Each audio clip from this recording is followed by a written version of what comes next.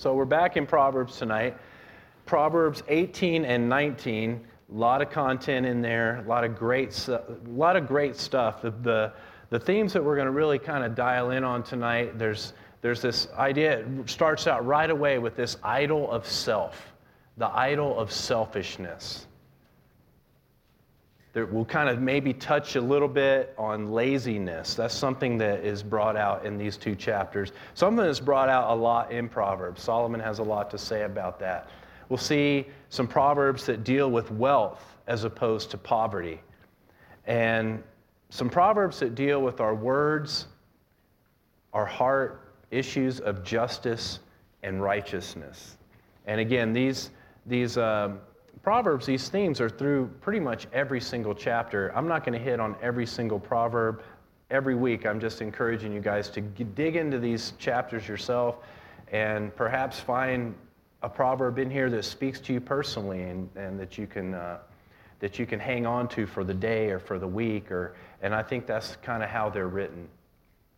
Let me read the first three verses out of chapter 18. And this is an interesting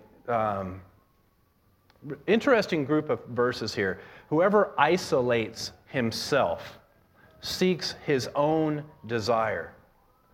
He breaks out against all sound judgment.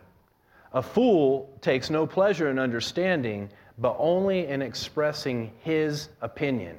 When wickedness comes, contempt comes also, and with dishonor comes disgrace. We see a lot of words in there. Himself, his own opinion, his own desire. We see someone here who is isolated, whose desires and opinions are preeminent, who is at war with others, who is violent in their response to wisdom and the truth of God's word. Here we see the idol of self and its consequences, and in this place of rebellion and isolation comes contempt, dishonor, and disgrace, we're told in this passage. Conversely, the opposite of that would be, it could be assumed that by valuing the opinions and desires of others, we would not find contempt, but rather affection. Follow? Not contempt and disgrace, but affection and fellowship when we value others' opinions, when we want to hear wisdom from God's word and from others. And when we seek God's desires and not our own, we enter into worship as opposed to rebellion. Worship as opposed to rebellion. Not isolation, but fellowship, and not disgrace, but honor and a good reputation. Now, this word desire, we see this, his own desire. He's following his own desire. But I think we need to ask, what is God's desire? We think about that a lot as Christians. What is God's will? What does God desire for me? Who does he want me to be? What does he want me to do? These are questions we should ask ourselves. Matthew 9:13, Jesus speaking again to the religious leaders of the day, he says, go and learn what this means. I desire, this is what God desires, I desire mercy and not sacrifice. For I came not to call the righteous, but sinners. James 2:13 states simply, mercy triumphs over judgment. Bless you. Mercy overcomes our desire to judge others, to condemn others, to elevate ourselves above God. In truth, it debases and disgraces ourselves. That's what the Bible constantly is telling us, particularly in Proverbs, that by humbling ourselves, we elevate ourselves. By elevating ourselves, we debase ourselves, we humiliate ourselves. In God's eyes and often in the eyes of the people around us. I'm going to move on to the next few verses. And I love the word pictures in this passage. It's verses 4 through 8.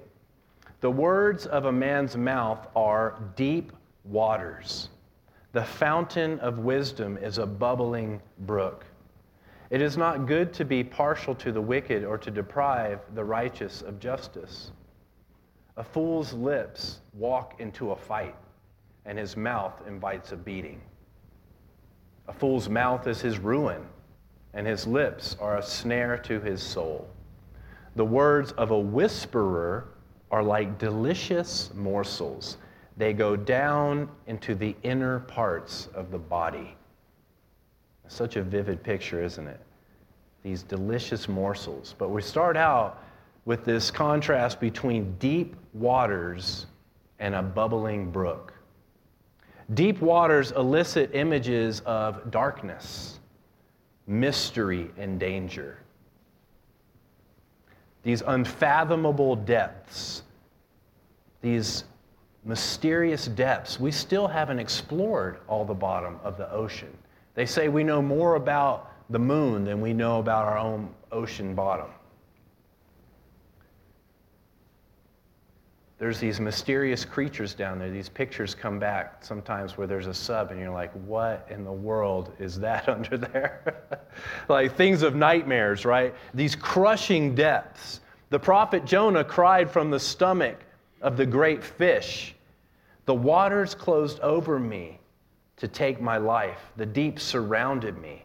Weeds were wrapped around my head at the roots of the mountains. I went down to the land whose bars closed upon me forever. Yet you brought up my life from the pit, O Lord my God. So Jonah likens these deep waters that he was literally in. We can debate if it was a fish, if it was a whale or whatever, but what we know, like sperm whales in particular, have been found with men in them. They have swallowed people before. Sperm whales go to extreme depths. They've brought up these giant squids they found in their guts, and thousands of feet deep, literally. They're one of the deepest diving creatures, and that they come all the way back up to the surface. Some people have speculated that's the kind of animal that swallowed Jonah. Who knows? But he likens these deep waters to the pit, this symbolic place in the Bible that is a place of separation from God, a place of judgment. So that's those deep waters. That's this imagery we're getting there. But the bubbling brook, I think we all have a picture in our minds, a bubbling brook.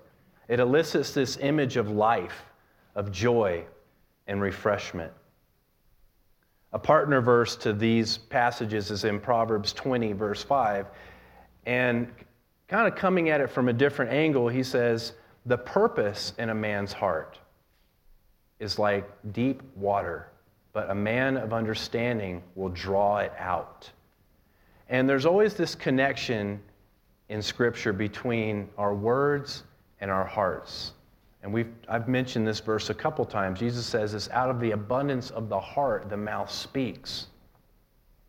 This verse speaks of a man, this one I just quoted from verse 20, of a man that's willing to examine themselves, who's willing to investigate, to draw out, to explore their motives and intents in the light of God's Word, as opposed to isolating themselves in the abyss of their own making. Verses 6 and 7 speaks of violent consequences of foolish speech. That you're going to walk into a fight. I've been that kind of person where my mouth would get me literally into fights. And I've suffered in that exact same way. It's likened to being ruined. And we've seen these pictures again of Israel, these bombed out buildings. Think about that. That's what your words can do to your life. And that's a really graphic picture. It's likened to a snare, right? His lips are a snare to his soul. This type of snare is not a snare that just trips you up. It's meant to trap you so that you can be skinned alive or eaten or whatever. It's something fatal is what that's saying. And then this verse 8, the slanderous, delicious words that sink again down deep into those deep, dark, dangerous waters. That makes me think of people's secrets, things said in confidence that were so deceivingly sweet that sit at the bottom in the muck. Think of like a beautiful ship with all its polished brass and finery, now broken in half and rusted on the bottom. So my wife and I recently visited Virginia, and in Newport News, Virginia, is a museum called the Mariners Museum, and they have a full-size replica of the USS Monitor. You remember the Monitor? That's a Civil War era, one of the first kind of half submarine, had a big round turret on it. Well, they have found that on the bottom of the ocean off of the coast of North Carolina where it sank, and it's in a big vat right now preserved. But they had two full-size replicas of the turret as it was found, with all its decay, with all its concretions is what it's called, this incrustation of sea life and all the corrosion that occurs. And then they had a replica of what it looked like when it was brand new. And those two things is radically different. And there was so much, beauty and design and craftsmanship and everything. And then you just see it just completely corroded. Now, you're like, where is he going with this? But the thing with that, the reason they have the original turret in that vat of that, it's a certain pH that they have to, if they bring it up too fast, the oxygen will combine with that and it will just rapidly destroy what's left of it. It creates like a sulfuric acid, and it'll just start breaking it down, and they'll lose this great historical resource that we have. The analogy I'm trying to make is, likewise, these things that lay at the bottom of our hearts, things decaying, things that we shared that we shouldn't have, things that have been shared with us that we shouldn't have listened to, if brought to the surface, they could damage ourselves and others, ruining our witness. Does that make, that's the picture I'm getting from these dark waters and these things, causing once magnificent and valued relationships to be broken apart and destroyed. We think, oh, that's buried, that's gone. But the sea, like our hearts, has this incredible way of divulging its secrets, doesn't it? They find things that you would think, how in the world would they ever find that? These treasure ships and these things and these. So when the Monitor was good, this is a little more history, I thought this was fascinating. So when the Monitor was going down, it had a big lantern that was swinging, and they could see the lantern from the shore, and they knew that they were still afloat. And eventually, the lantern went out, and they knew that they had sunk. I mean, this thing looks like a big railroad lantern. It's very low tech. And that was the first thing that they found when they found this wreck. And they have it preserved in that museum. It's sitting there in a case. Remarkable, right? How in the world could that be salvaged? That's like our gossip, guys. It will come out in ways that you don't expect it to.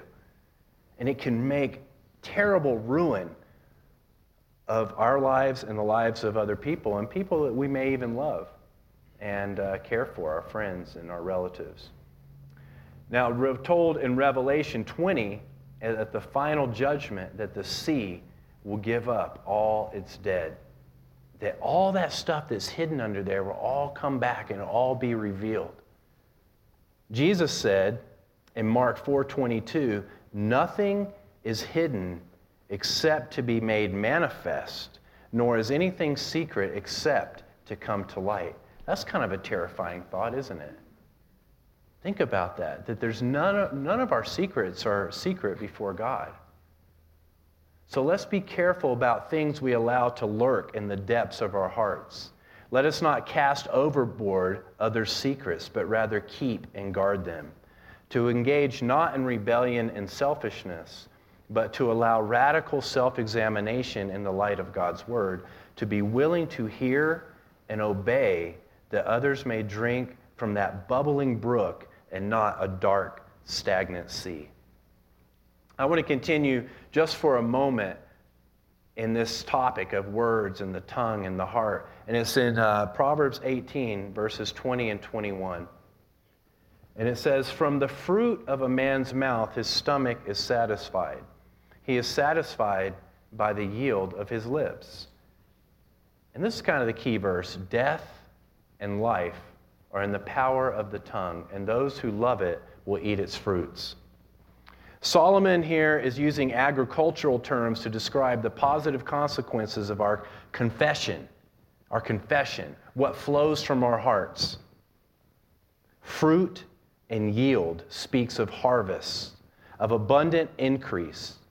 We see these terms of satisfaction and fullness. And then this verse is so stark, death and life in the power of the tongue. And we have to ask ourselves, is that literal? Is that literal? Can we bring life?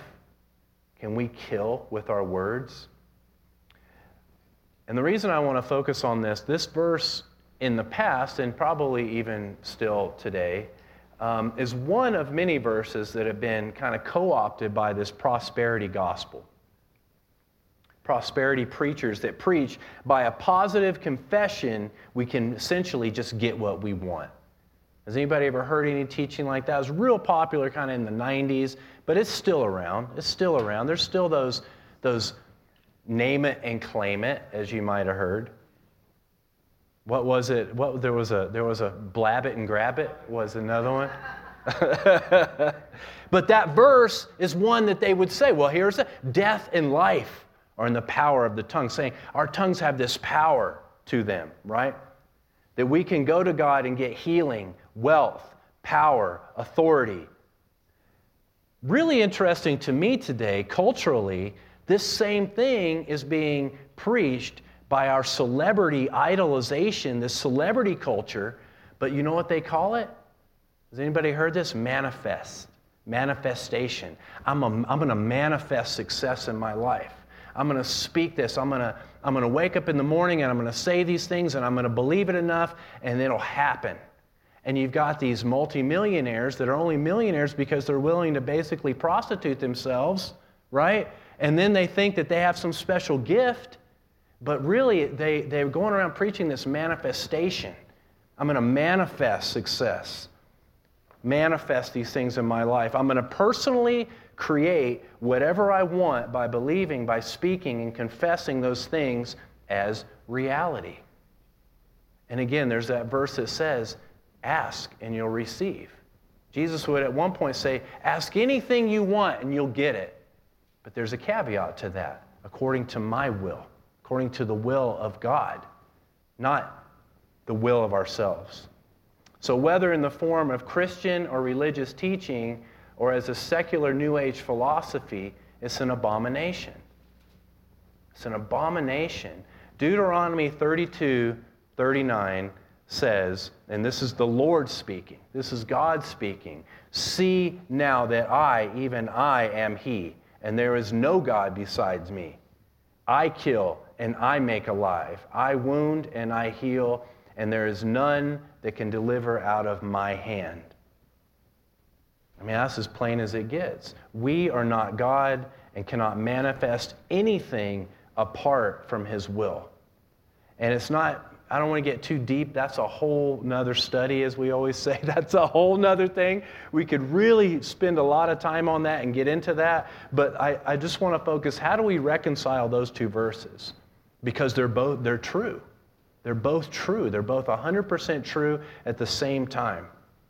The simplicity is that our words, our confession, either bring life or death only insofar as to consent to or reject, to agree or disagree with His Word. His magnificent, transformative Word, His commandments that brought the world and all its wonders into being. And also, particularly the gospel of Jesus Christ, the Word that brings life and resurrection. He gives us the power to choose. And that's the miracle in all that. Make no mistake, it is a life or death choice. Romans 10:9 says, if you confess with your mouth that Jesus is Lord and believe in your heart that God raised Him from the dead, you will be saved. It's God that saves you, though. It's not you by your confession. You're just agreeing with the promise that He's offered to everyone. 1 John 1:15 says, whoever confesses that Jesus is the Son of God, God abides in him, and he in God. To eat the fruit of life, to be sustained by Him forever and ever. to partake and rejoice in his harvest only takes a word. Only takes a word. That's the power of the tongue that leads to death or life. And that's the macro application. But I know in my own life, we can kill potential or breathe life into daily circumstances, again, as we agree or disagree with the promises of God and as we walk through this world. God gives us promises of peace and of provision and joy in trial and victory over temptation. And our tongues, again, as they reveal our heart, choose to speak words of faith and hope or words of doubt and complaining. This isn't a special power of our own, but simply aligning ourselves with his will and word and trusting in his sovereignty as he describes in Deuteronomy 32. I'm going to bounce back up to Proverbs 18, 10 through 12. The name of the Lord is a strong tower. The righteous man runs into it and is safe. A rich man's wealth is his strong city and like a high wall in his imagination. Before destruction, a man's heart is haughty, but humility comes before honor. I think this is a really great, vivid picture of this man running into the tower, right? We know something bad has happened when you're running. You're not walking, you're running. I was sharing this earlier. My dog got her ear cut, and it keeps bleeding, and we're dealing with that. But when it happened, this just happened last night, and we are running. We are running to get bandages, we're running to get stuff, and we're running to take care of it because it's urgent.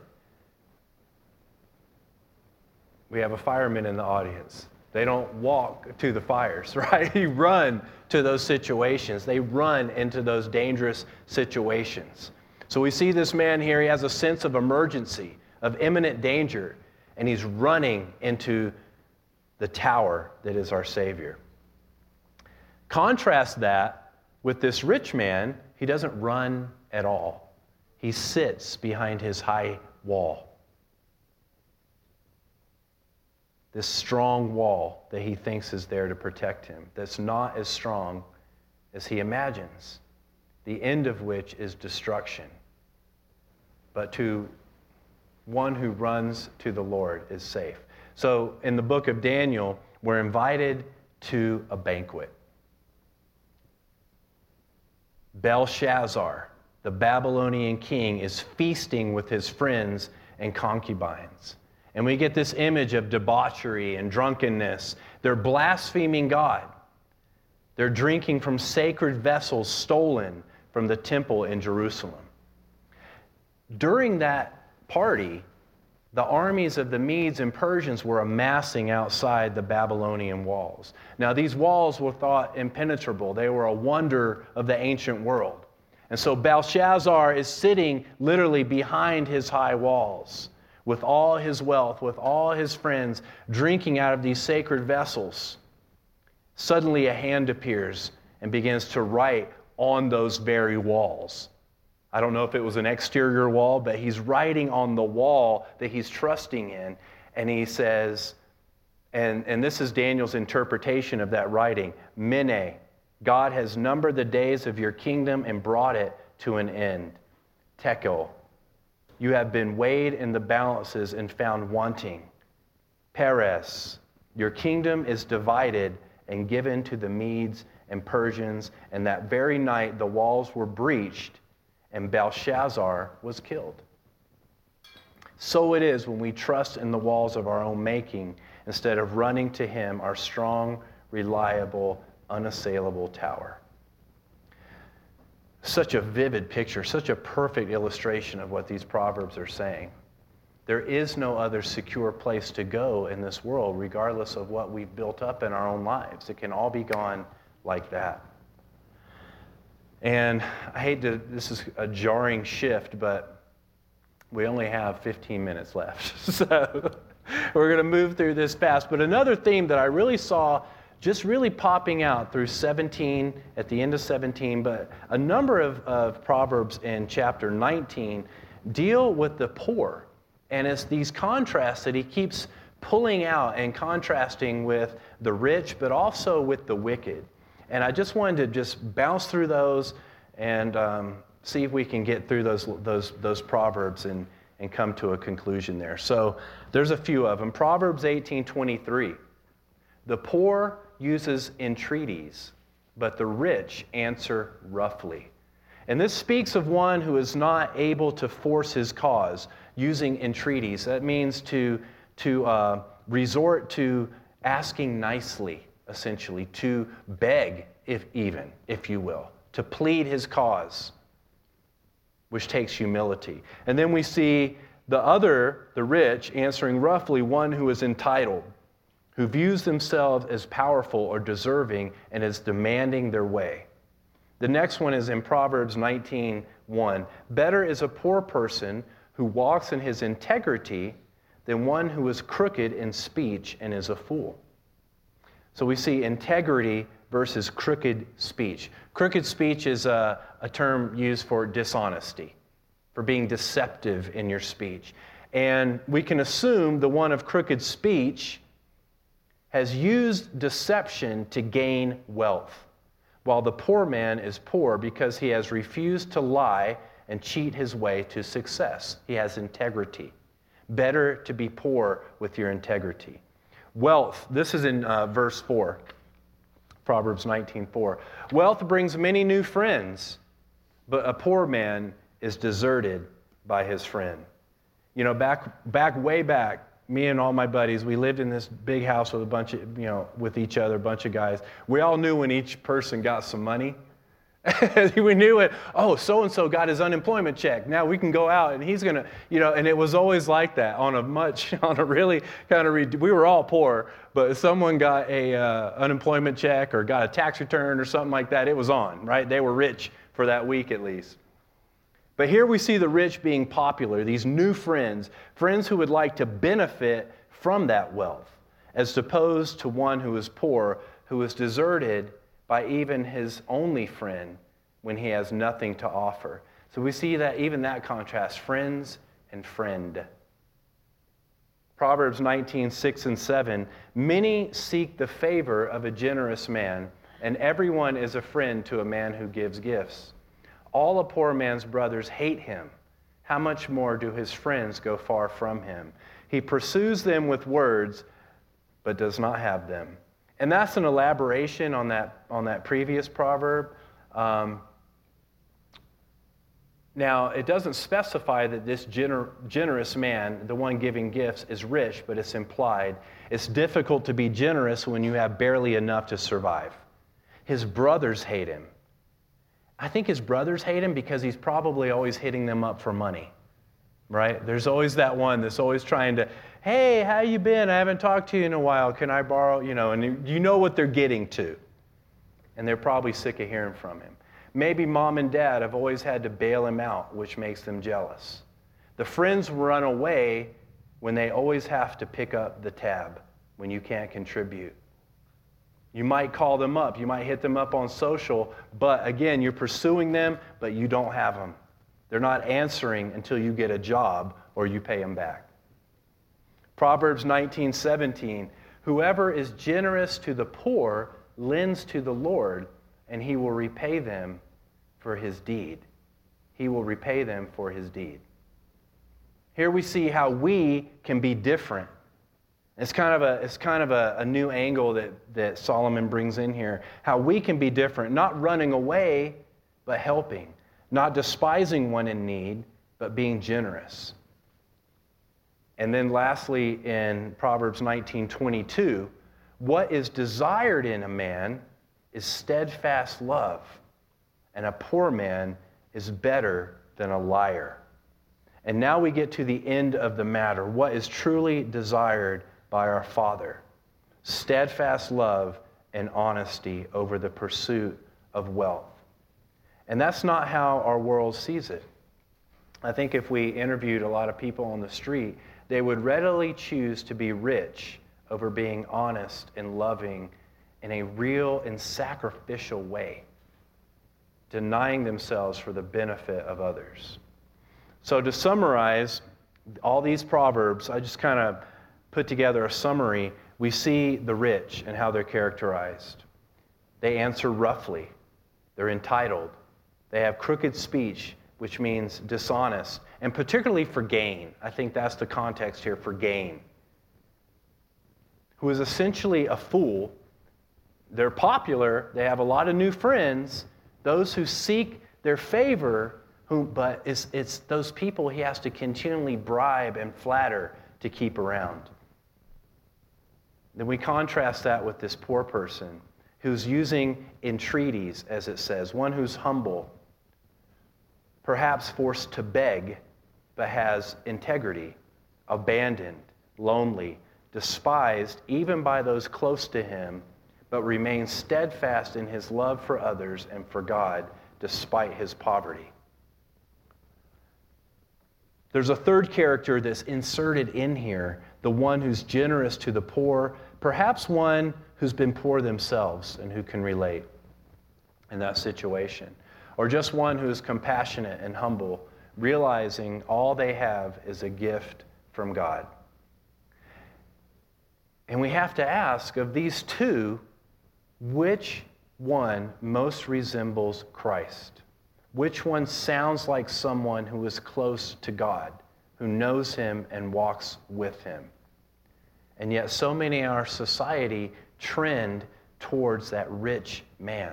That's what we see so much on TV and in the media.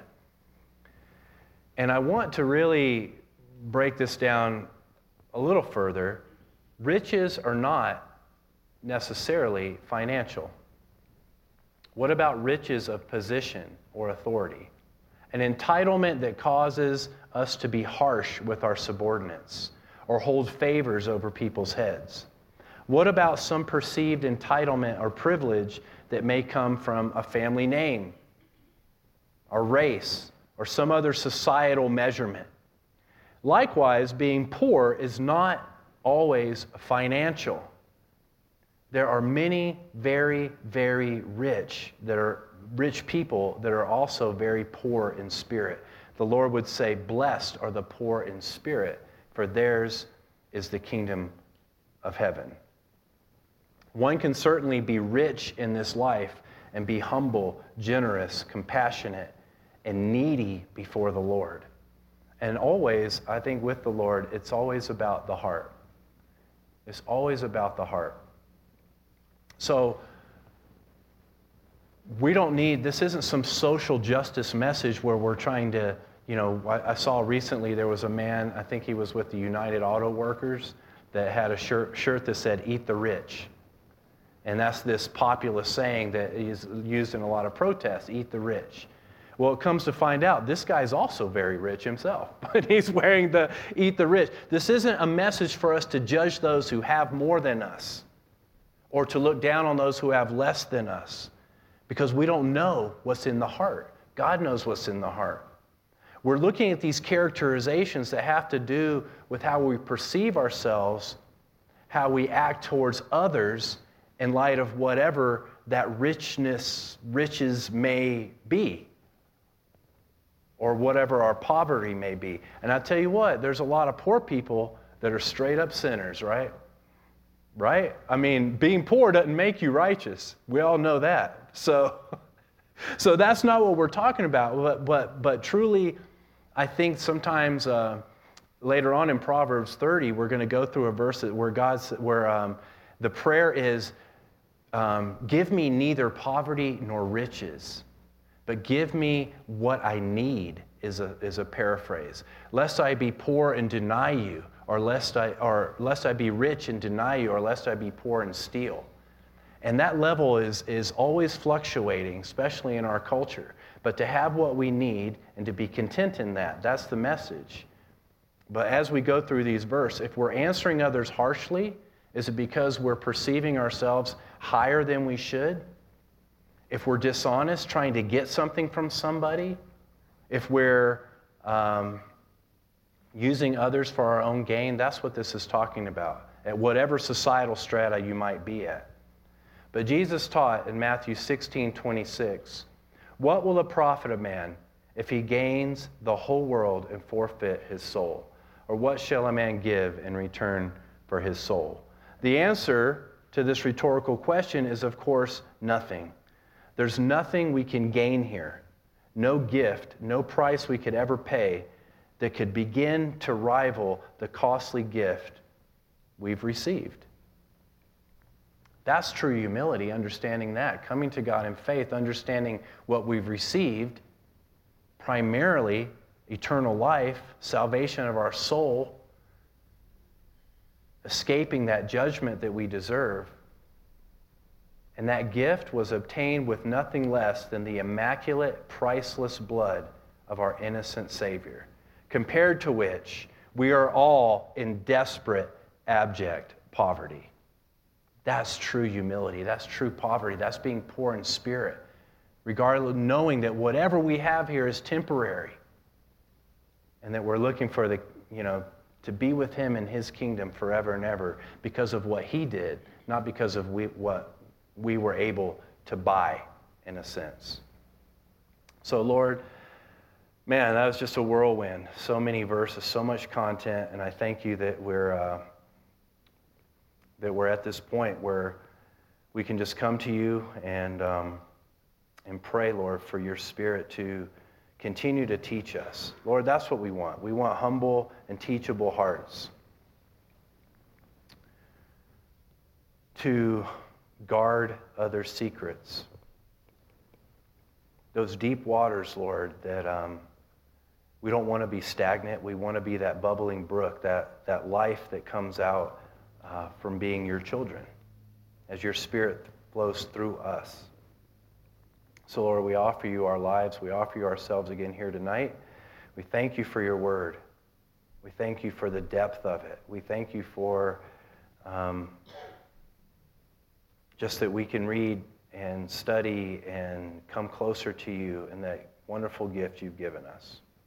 We pray as we go forth this week, just use us for your kingdom. I pray in Jesus' name. Amen. Thank you very much. Have a good night.